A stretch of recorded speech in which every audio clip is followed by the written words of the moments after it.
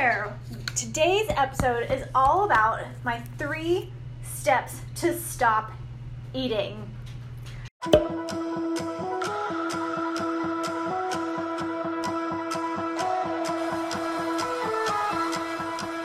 Welcome to, or welcome back to the Fitness Empowerment Podcast. I'm your host, Danny Phillips, and my goal is to empower you to take that next step on your health and fitness journey. As a fitness, health, and lifestyle entrepreneur, I will share with you stories of triumph, struggle, optimism, and empowerment in all aspects of fitness and health from myself and many guests who have overcome the same obstacles you are working through today. Let's dive into today's topic and get you some actionable steps to apply to your journey. We're invincible. Trust in me. We're invincible. Don't you see? We're invincible.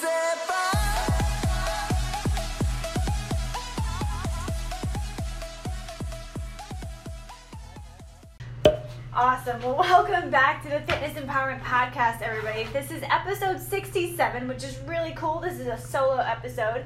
I'm coming to you live, sort of, from my bathroom. You know, the best ideas we have and the most clarity that we have, I feel like we find that in the shower sometimes.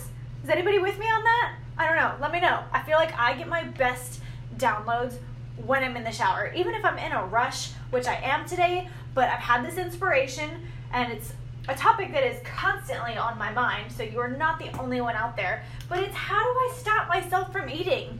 Because, especially here in Louisiana, I'm sure in almost every other state, and probably to you if you're listening to this, you already know the topic here. It's how do we stop eating? Food is everywhere, and it's just so hard to stop because it's such a part of our culture and just the social aspect and being around people, and we eat when we're hungry, we eat when we're not hungry, we eat when we're bored, we eat when we're stressed, we eat when we're busy. Like, food is everywhere all the time, so how do we stop? Well, I'm going to answer this question for you. So this is what I have done as of late, and it's kind of taken me a few weeks to figure out, all right, what am I doing that is now helping me to make this transition? Because as you may know, if you've been a frequent listener here of the Fitness Empowerment Podcast, you know that I compete in bikini bodybuilding, and I track my macros. I'm very specific most of the time for, you know, the amount of calories, the amount of fats, carbs, and proteins that I intake on a daily basis, and I have a workout routine and schedule for the most part. So I do a lot of exercise and I generally eat a lot of food because I have to do a lot of activity. So since my last show has finished, I have recognized that my lifestyle has changed and I do not need as much food right now as I did as before, because before I was working out 2 to 3 hours a day, and right now I'm working out about 60 to 90 minutes a day. So even though I was dieting and I was in a caloric deficit for the type of lifestyle that I had at the time, since my lifestyle has shifted a little bit and it's gone a little bit more into business and less into fitness, I just don't need as much food, and that was a hard thing for me to grasp, because mentally my thoughts were, I'm done dieting. I want to eat more. I should be able to eat more. Like, why am I not able to be satisfied from eating more food? Why is my body changing in the way that I don't want it to? And I know the answers to this. I know I'm eating more than what my energy is expending, and that's why I wasn't seeing the shifts that I wanted to. So I've recognized that I've taken 3 big steps to really shift my mind and shift myself to actionable steps to physically stop eating so much. And recognizing that it's okay. I'm not stopping eating because I need to diet. I'm stopping eating because I am mindlessly eating. So this is how to stop eating when you're mindlessly overeating. Step 1, you have to leave the kitchen. And I know this seems so simple, but you have to leave the restaurant, you have to leave the kitchen, you have to leave the room that has all of the food in it. I don't even care if you take food out of the kitchen or out of wherever you are. At least if you leave the place that has all of the food, then you can only eat the amount that you have taken with you. So you have to physically move out of the space that has all of the food in there that is tempting you, or that is just sitting there and it's not even tempting you, but it's like it's there, so you just eat it because it is there. So that's step number 1. You have to physically leave the location that has the food that you are mindlessly eating. Step 2 is engage in an activity that does not revolve around food. So because I've done so much of this mug cake baking lately, I find that when I'm not eating, I'm baking. Or if I am not in the kitchen, I was reading a cookbook or a recipe book, or I was on Pinterest looking at recipes, or I was watching the Food Network, I was watching a cooking show.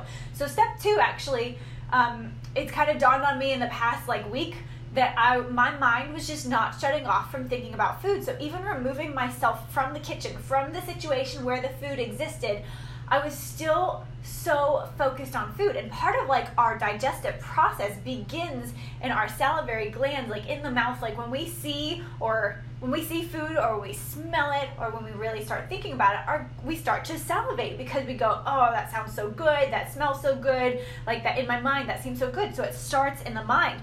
So in the past week, I have started to recognize, okay, I need to do things that are not food related. So for me, that meant, all right, I need to go into the movie room maybe, and for the last 30 minutes of my evening, I need to watch something that is not the Food Network. But I also, my husband likes to watch a lot of action movies, and sometimes I enjoy that, but late at night when I'm getting ready for bed, that can stress me out because I get really engaged. I want to know what's going on, and it doesn't slow my mind down for the evening. So I watched Pitch Perfect 3 the other night, and that was the perfect mindless movie to get my mind off of food, but still allow me to just kind of wind down. It was goofy, it was silly, it took my mind off of the food. So it was a really great thing. Something else you could do is you could get outside of your house and go for a walk. You could go play a board game. There's a lot of different things you could do, and I'm not going to go into a list here, but that is step number 2. It is do something. Maybe you need to go dancing. Do something that does not revolve around food. Go to a place that doesn't have food. And that is step number 2. Which brings us into step number 3, is phone a friend. But you don't have to do a phone call. It could be a FaceTime call. You could engage in some sort of a conversation with somebody. But something to where it's kind of like your accountability partner.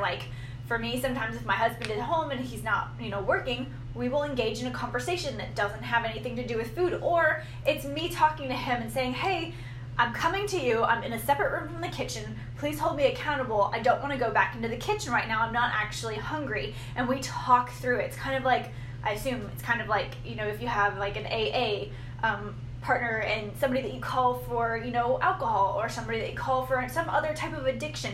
Sometimes food can be an addiction for us. So you want to call and you want to talk to somebody and talk through what you're feeling to help move you past the thought of food. So that is number 3. We just can't do it all on our own. We shouldn't have to do it all on our own. And sometimes the strong piece of action to take is recognizing that you are weak in an area. And sometimes I am weak when it comes to food and it comes to the kitchen, and I know I need to talk to somebody about it so that they can help me with some new ideas and some new focus. Even just calling your mom or your dad and saying, hey, what's exciting right now?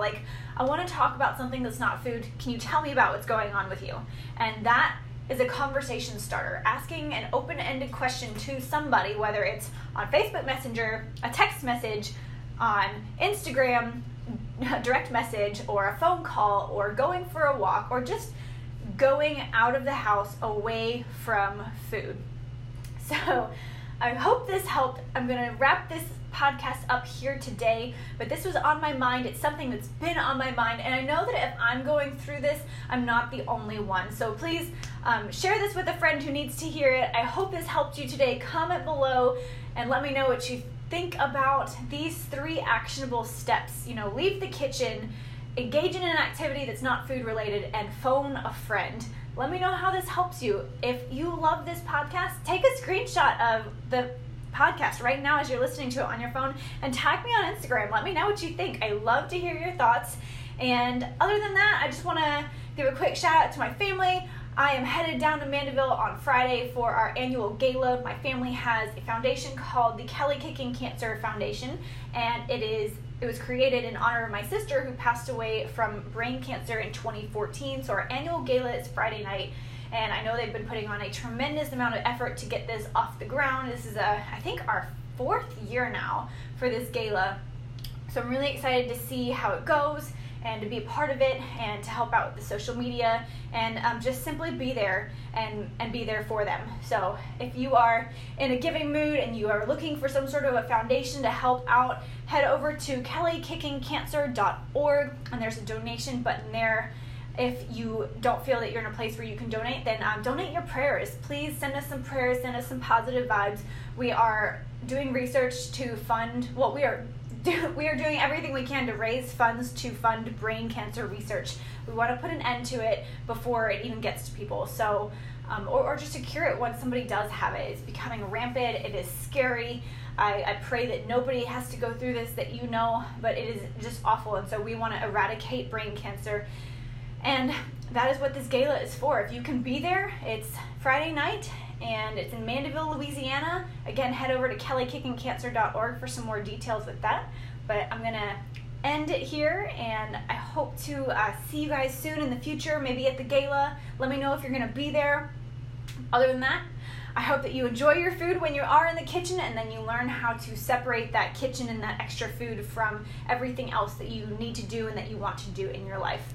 I love you so much, and I will talk to you on Sunday. Bye.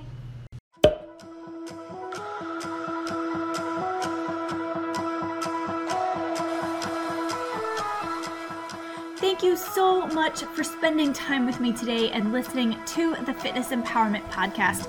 If you felt empowered to make a change in your life and take the next step on your health and fitness journey, then please do me a favor and take a moment to share this episode with a friend who needs to hear this message.